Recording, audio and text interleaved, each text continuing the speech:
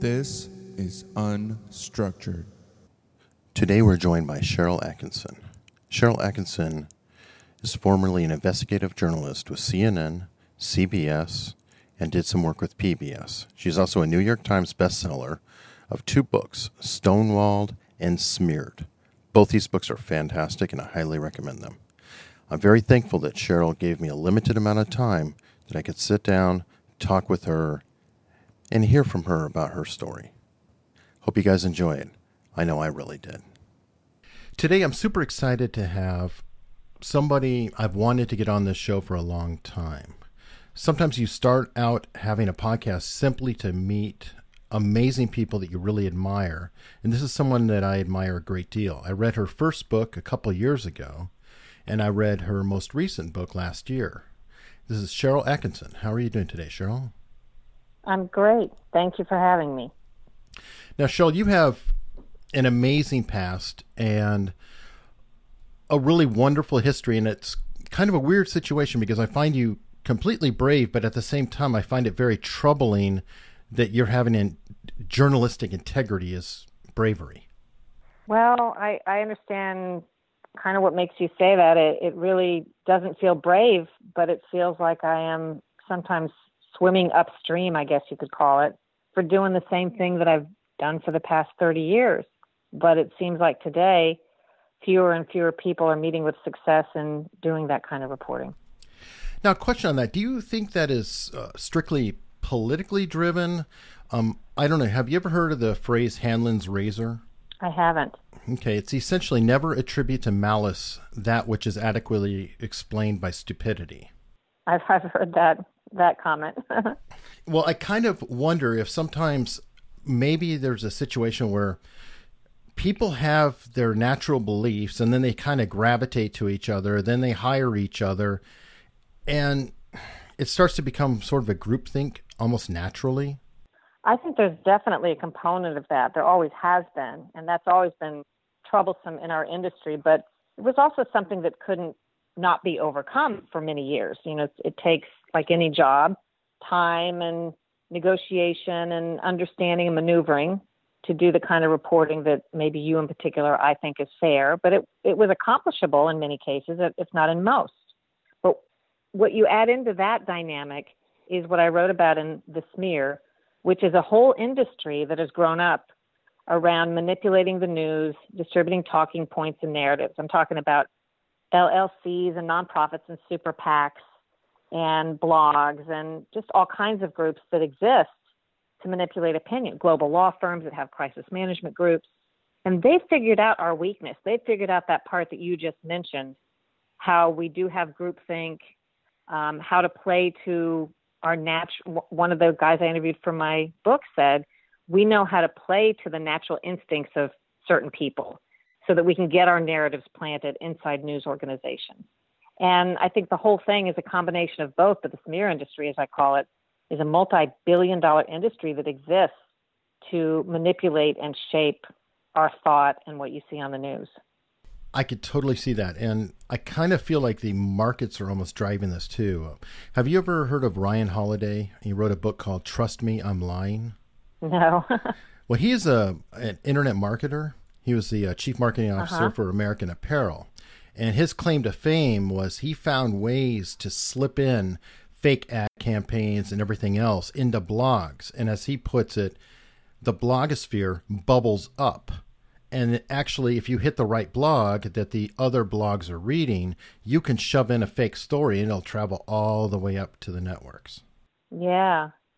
Well, he's right. I mean, it's actually doesn't take brain surgery, in part because I think we as journalists ask so few obvious questions. And I can't blame people because I think I'm a reasonably intelligent person, but for years, it never occurred to me to ask people that I was interviewing what their other connections are. Like when a dangerous drug is on the market and a doctor who seems and presents himself as neutral and independent speaks, oh no, there's nothing wrong with this medicine. It's the greatest thing in the world. I used to just do those interviews. And when I got wise to how stuff works, and these doctors are writing letters to the editor in their local community, defending the drug, for example, I started doing pretty easy internet searches, and I found in 100% of the instances, not just occasionally, the doctors were connected to the drug company financially that they were promoting, but they didn't tell you that. But I also found if you ask them, they will tell you. We just don't bother to ask. I mean, most of the time, people that have conflicts of interest or financial ties, if you point blank ask them, they will at least, dance around the edges enough that they're admitting to you that they have it. And you have to know that. Doesn't mean they're not good sources, doesn't mean you're not onto a decent story. But in my mind, you have to know where people are coming from, or you don't really these days understand who's pushing a narrative. And I blame that whole phenomenon for the reason why, if you're watching the news, and I'm talking about whether you're watching Fox or MSNBC, they're still talking about the same 3 or 4 stories. They may have different takes and slightly different people on there, but why are they all talking about the same 3 stories when there are 1,000 news stories that could be presented in different ways around the world every day, and we're all talking about the same ones? Well, that's a product, in my opinion, of a very managed environment. Is it being driven possibly by economics as well? That I hate to quote Ryan again, but he talks about how especially blog authors, have to turn out up to 20 pieces a day. And if you hand them something that's perfectly put in line, they're just like, okay, good. Oh, thank God I don't have to write that one. And they just kind of let it go out without necessarily fact checking it quite as much. Well, that's a component of it for sure. People are expected to turn out, let's say you want to work on a real piece, but you have to turn out 5 or 6 pieces of something else just to please, the masters that need content. And so you're going to copy or pick up something somebody else wrote. Well, guess what? The industry knows that too. They know if they can plant a narrative or a fact, even if it's false, in a certain blog and it gets picked up on social media, that's going to eventually bleed over into mainstream media. Even if it's no more than, gee, we didn't really believe this story, but now everybody's talking about it. So now we at CBS have a legitimate reason to talk about it too. They know that's how it works. That's how they get the stuff, the stuff on TV when it can't directly make the jump into legitimate news. They know how to use the back door of social media, their partners that they train to go out and become bloggers and so on. They know how to get it in there. But I also say the kind of reporting that is not that is very popular, and that actually makes money if people would do it. So the decision to not do investigative reporting and original reporting, the movement away from that we've seen across the board is not economically driven, in my opinion. A lot of people think it is or say it is. But that kind of reporting doesn't cost a lot of money in every case. I didn't spend a ton of money at CBS doing investigations. It was a lot of thinking work. And it makes money in terms of it's the most popular thing that we do for viewers. It's one of the few things viewers say they still like about journalists is real investigative journalism and consumer reporting and follow the money. Why aren't they doing that if that's what would really make them money? And that's where we get to, well, there are ideological concerns that go into this. There are corporate influences, and then there's this smear industry that is shaping what we report. Now, what are your thoughts about some of the independent, shall we say, YouTube? I don't know if I'd call them journalists or pundits. I don't know if they have degrees, et cetera, but like Tim Pool, Philip DeFranco, people who have, up to millions and millions of views, and they're kind of outside of the mainstream looking in. Well, I don't know the people you named, but I think there's value in that. I think there's value in that, especially when we're leaving such a big hole of underreported and unreported material. And I do think people understand in most cases where they're getting their news from. In other words, if they're going to a YouTube or a citizen journalist, I think they know they're getting a viewpoint or maybe someone who is coming from a certain angle, but they still want the information. They can't get it anywhere else. So they feel like they're getting something of the truth, even if they have to wait it a little bit depending on who's reporting it. The problem is, I think we should be filling the gap in the regular news. There should be a place people can turn where even if they like to watch their MSNBC or their Fox or their CNN, those people still, in my experience, would like to have a place they could turn where they don't have to discount the news one way or the other, where they think, well, I still want to go to a channel and kind of just see how it's played when it's played straight. I want to see the take of a reporter that's not personally invested in a viewpoint or a political leaning. Like, what is that person reporting? And we just don't have a whole lot of that right now. And do you see that changing? I don't in the near term. I think there's a demand for it, but there's no, who is going to put that on? Like, where's the where's the capability to do so? And not to, you know, blow the horn of the company where I work, but Sinclair, where I work, has given me that freedom. And I get calls about every other week from people at the networks who want to do this kind of reporting they see us do. That really isn't anything different. It's nothing different from what I did maybe, you know, for 30 years at CBS and CNN and PBS, but they're not allowed to do that today at the networks and places like that. So they want to do that kind of reporting, and it's not able to be done hardly anywhere. I have that freedom because this is an independent program that's not advertiser driven in terms of advertisers are not given the influence to stop stories on pharmaceutical industry or, you know, powerful interests. And they want these kinds of stories where I work now. And a lot of people see that and say, that's what I want to do too, but there's not an appetite for it at the other national publications. I mean, there is in the public, but not among the managers. You kind of have a similar path, and maybe I'm extrapolating too much, but like John Stossel, I feel, is not that different from you in the sense of sort of going against the grain, saying, well, wait a minute, I'm really going to report on this stuff as I see it. Yeah, I think I see similarities. I mean, it takes a lot in some respects, I guess, for people to go against what they feel like is the approval of their colleagues and the groupthink. I mean, that was really surprising to me when I got into the industry that there was so much groupthink. And that doesn't bother me. It apparently doesn't bother John Stossel. I would go into newsrooms and on purpose for fun, make a statement that was contrary to what everybody else was talking about on a news item. Not because I even thought it, just because I thought there should be lively conversation and that we all shouldn't think the same way or be talking the same way, because that leads to everybody acting like there's only one way to report it on a story or an issue. So you were trolling them a little bit. I guess so, yeah, before it was called that. Well, since you've stepped off the reservation, so to speak, I've done the research. Do you find yourself getting accused of being conservative with the conservative Sinclair group or things like that? Well, yeah, and what's ironic is I worked for, you know, 3 heavily liberal outlets in terms of their management and their donors of those who owned or ran the stations, PBS, CNN, and CBS.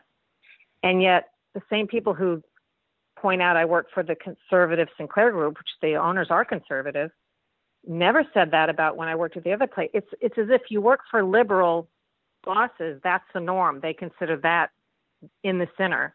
So anything that's not in the center is therefore somehow unacceptable, instead of understanding, I was called liberal years ago, that I worked for liberal organizations and I now work for a conservative one that lets me report freely, and my reporting hasn't changed.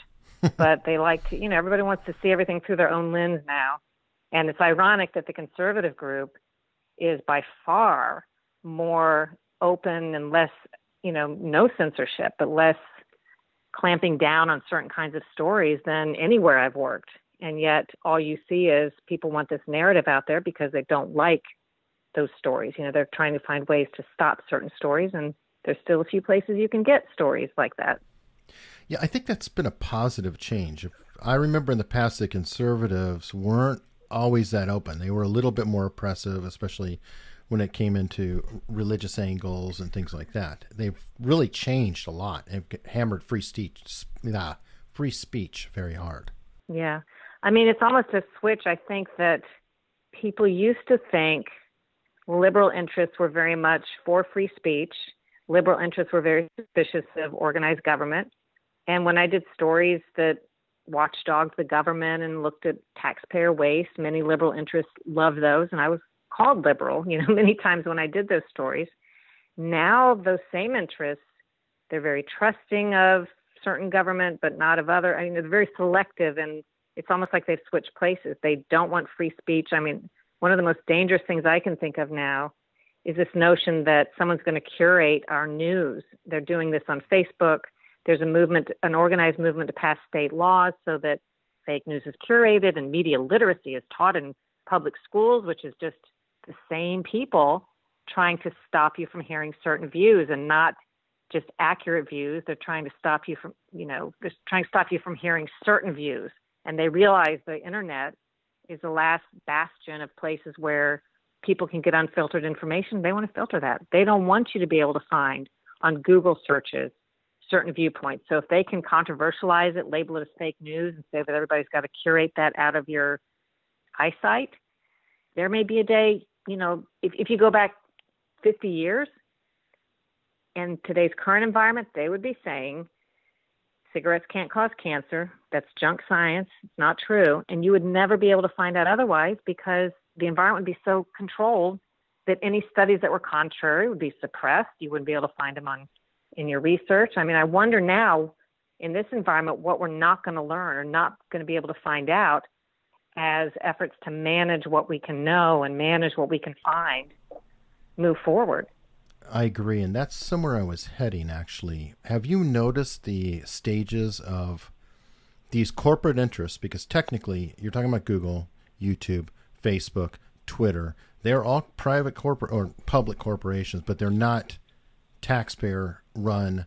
They are independent entities, and they're targeting unpopular people, starting off with, I think you're familiar with PragerU? Yes. Okay, a good example there is he's a very religious person, Dennis Prager. He has videos about history and things like that. Obviously, there's not going to be a lot of foul language and things. It sort of go against the nature. But they're using parental controls on YouTube to hide the videos. Right. Then the next step they do with other people is they just flat out demonetize them and say, okay, well, we'll leave the video on here, but you can't get any ads on it. So you're not going to get any money. And then finally, they're deplatforming. And that's just flat out kicking people off every platform out there. And it's easy to see that if it's Alex Jones, because everybody thinks Alex Jones is crazy. But right, it's first they came. What are your thoughts on that? Well, even if Alex Jones is crazy, and I've never watched his material, but there's been a concerted effort to portray him as that. And I don't think some of what I've seen quoted as it's been passed around, some of it sounds out there. Some of it seems like entertainment. Some of it I think is true material. How is that so different from the National Enquirer? People would want to outlaw that today instead of letting it be out there in the open. How is that even all that different from these major, formerly well-respected news outlets like the New York Times, Washington Post, NBC, making the most horrendous kind of incorrect fact errors, completely untrue, completely mischaracterized videos and quotes? How is one so different from the other that we're going to say, we won't let the public see? We don't even trust you to see and judge for yourself. We don't even want you to hear these viewpoints.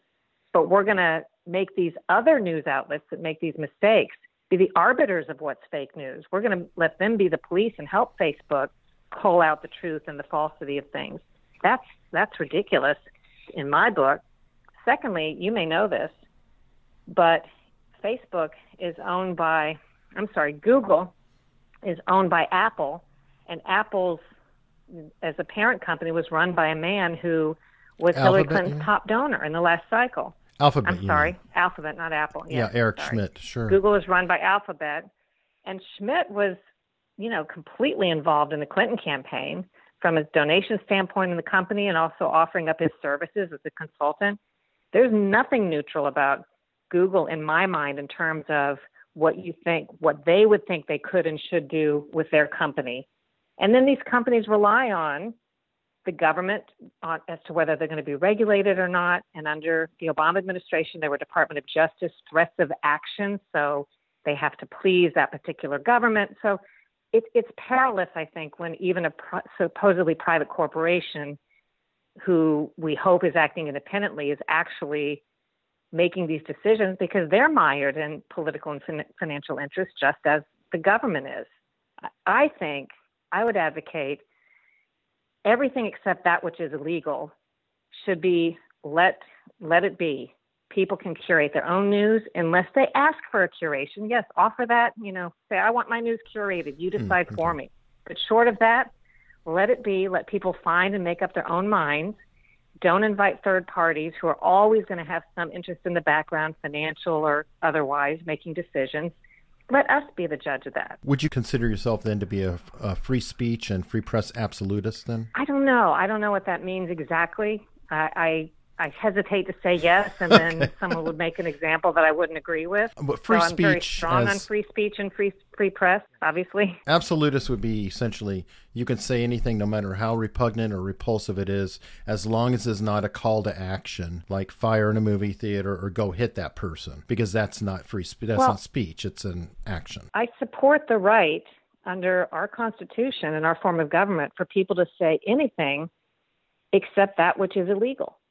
So I think that's pretty clear. Maybe that makes me an absolutionist. May not agree with the speech, but that's the point. I mean, that's why I think people have lost sight of the fact that the reason that was such a careful protection of this country is when someone starts deciding what is hate speech, well, that may sound good to you today, the first thing they came up with.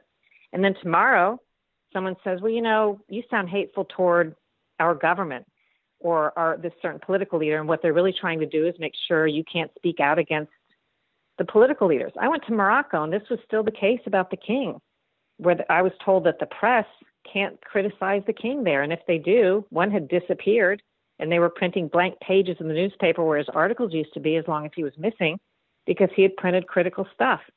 I mean, we're not so far from that if you think about where all of this goes, if we think that we should be allowing the government and third parties to decide what we can and can't say and what's hate speech and what's love speech. And popular speech doesn't need to be protected. Right. On that note, do you have any tips or tricks on how to not be bamboozled by fake news or government PR, which sometimes is the same thing? Well, it's easy for me to say, and harder for people to do because they're supposed to be able to look at the news and sort through some of that. And instead, I say quite the opposite. When you see the same people, phrases, and themes and narratives on the news day in and day out, that's usually a result of a concerted effort. Doesn't mean it's not true, but it may not be true, or it may not be the whole story, or it may be out of context. And you definitely should be asking yourself, as I do when I see that, who wants me to think it? So I look at the news and I don't go, wow, that must be true because look at everybody who says so. I think, who wants us to believe that's true? And then I go down sort of this other alternate mental path. And I have time to do it in certain stories, and that's my job to do it. I feel bad that, the public, they're living their lives. They're trying to get their information. Someone just telling them like it is. They shouldn't have to go through that exercise. But I think that's what you have to do today. There are key AstroTurf language phrases that when someone is trying to debunk a story, for example, it often makes me think we're onto something. When that happens to me, I know I'm close to a truth usually. The harder the effort is to push back against it on social media through these organized campaigns. They use AstroTurf language a lot, like crank, quack, nutty, conspiracy theory, tinfoil hat. I mean, there's certain hallmarks. I write about this in The Smear that kind of guarantee this is tried and true AstroTurf language, an organized campaign. Those phrases test well because for whatever reason they work on people. They make people think twice about a story if you say it's been debunked, even if it hasn't. You say it long enough and suddenly it's controversial and debunked. There's all kinds of strategies. So I guess it's just buyer beware and don't believe at face value hardly anything that's reported at first, no matter how many people report it, no matter who reports it. Suspend your belief long enough to, till the facts get sorted out a little better. Now, on that note, you've had your own troubles with your computer being hacked by some party in the government. Do you know if that's going on still with the current administration? It's impossible for me to know that, but I do think there's been a long-term efforts by our intel agencies to surveil politicians, journalists, and innocent American citizens to capture them in so-called incidental surveillance by kind of reverse targeting through a legitimate source, but they really wanted to hear somebody, surveil somebody close to them that they couldn't get a wiretap on. There's ways around that. So I think there's a really serious and abusive process in place and some bad actors. And it's one of the biggest stories of our time that people aren't covering because the narrative is pointing us all toward Russia, Russia, Russia, which hasn't netted anything yet, I might add, in terms of Trump illegally colluding with Russia. And yet what we have uncovered is a huge and seemingly organized, whether it's insurance policies they said they wanted to develop or something else, effort to frame, however you want to put it, blame, controversialize the Trump administration and people in it, I think, so they wouldn't dig into the surveillance abuses of the past 15, 20 or plus years, which they were going to do. That was one of General Flynn's missions when he came into the Trump administration, and the intel agencies knew that. He went quick. And they wanted him nowhere near, and they set about job one, getting rid of him, job two, making sure Sessions recused. And with that, as long as they had an active investigation of some kind against Trump, they could keep him away from his own Justice Department, because they can just cry obstruction every time he tries to use his own Justice Department, as every other president has done. Well, Trump can't. He can't go near it because he's under investigation. Well, I know you have a hard out, so to wrap it up, I have one more question. How do you feel about what we're doing to ourselves with the popular consumer product, the Echo by Amazon, Alexa and Hey Google and all these devices where maybe we're volunteering our own information? I see it a little bit as I do when we started using credit cards. And at first people, I don't want to give my information and they're going to know what I buy. And pretty quickly it was so convenient that we all did. And honestly, by and large, as much credit card fraud as there is, I would say most people prefer the convenience and obviously don't change their credit card practices because they know there's potential for fraud. I kind of think this is the same way. It's so convenient and so cheap and so out there, people are going to use it. And we are giving our data to the government. They're getting it anyway, and they're getting it this way. They're getting it because we're giving it to them through Google and Alexa. They're getting it online, in ways people don't even understand the laws that allow them to gather everything we do now. I mean, just everything we do if they want it. So I don't know. It's sad to say. I kind of feel like it's a battle that can't be won now if you're talking about protecting your privacy or your data. They passed a law not long ago in Great Britain where they do have some control over consumers' own data, and that people are punished and companies are punished if they take it without the proper notices or payments. Maybe something like that would help here. I'm not sure. There's nothing that can stop our government, I don't think, from what it's been doing. And Congress hasn't even tried, as much as they cry out against it. The leaders in both parties don't let them really investigate these abuses by, intel actors or abuses within the FISA court. So I don't know what we can do about it. Well, hey, thank you so much. And what is next for Sharyl Attkisson? What do you have coming up? Oral arguments in my lawsuit against the government for computer intrusions are January 29th. I'm focused on that because the government's spending your tax money fighting to protect the government computer intruders instead of holding them accountable. It's been a very long process. And I continue on my weekly show, Full Measure, trying to just bring underreported and undercovered facts to light, especially if people are trying to cover them up. So enjoying both of those pursuits. Great show. And by the way, for the audience, you have a GoFundMe. I believe it's called Sharyl Attkisson Fourth Amendment Litigation Fund. And I encourage everyone to check that out. Yes. Let me just say that some lawyers, I spoke at a Fourth Amendment abuses law conference, and this is a landmark case that hasn't gotten much news coverage, but the lawyers know about it. And they asked what civil rights and press rights groups were assisting me, and I said none. And what grew out of that is a very kind group of lawyers and advocates and whistleblowers got together and started this fund, which has been very, very helpful and a super expensive and onerous process. So I appreciate that a lot. Well, hey, thank you so much for coming on. Thank you. Hey there. Thanks so much for listening. If you'd like to learn more, please check out unstructuredpod.com. There you can find all the episodes, free subscription information, and most of the players, and even how to contact me. I would love to hear from you. You can even set up a 15-minute call with me about the show or anything you like. Again, it's at unstructuredpod.com, and I hope to hear from you. Now, in the spirit of sharing, here are other shows you may want to consider checking out. Thanks again.